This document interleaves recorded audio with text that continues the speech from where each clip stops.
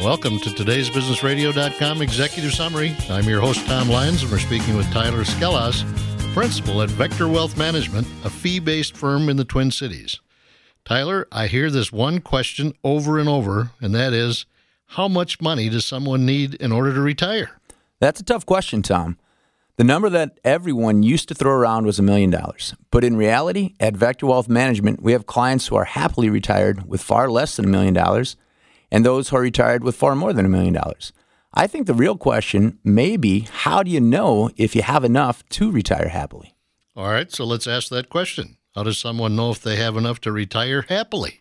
Well, how most people would figure that out is they would go sit down with a financial advisor and go through the planning process. And this is supposed to be an experience that gives someone confidence on whether or not they are on track to having enough saved.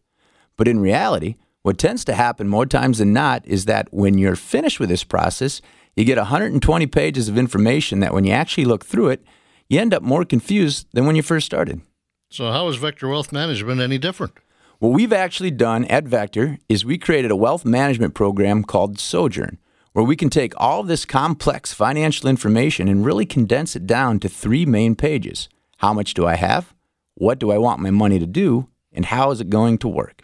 So you're telling me you can take someone's financial life and condense it down to 3 pages? That's exactly right, Tom. The coolest thing about this is that when our clients go through our Sojourn experience, they come away with a confidence and understanding around their financial lives that they most likely have not experienced before. So what would you have to say to someone right now who's wondering if they've saved enough for retirement?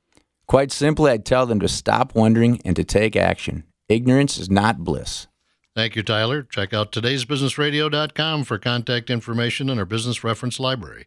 Our TBR advisory firms are committed to helping with all of your business issues. This content is provided for general information and should not be treated as a substitute for professional advice. Please listen weekday mornings at 7:50 on Justice and Drew for another executive summary from today'sbusinessradio.com.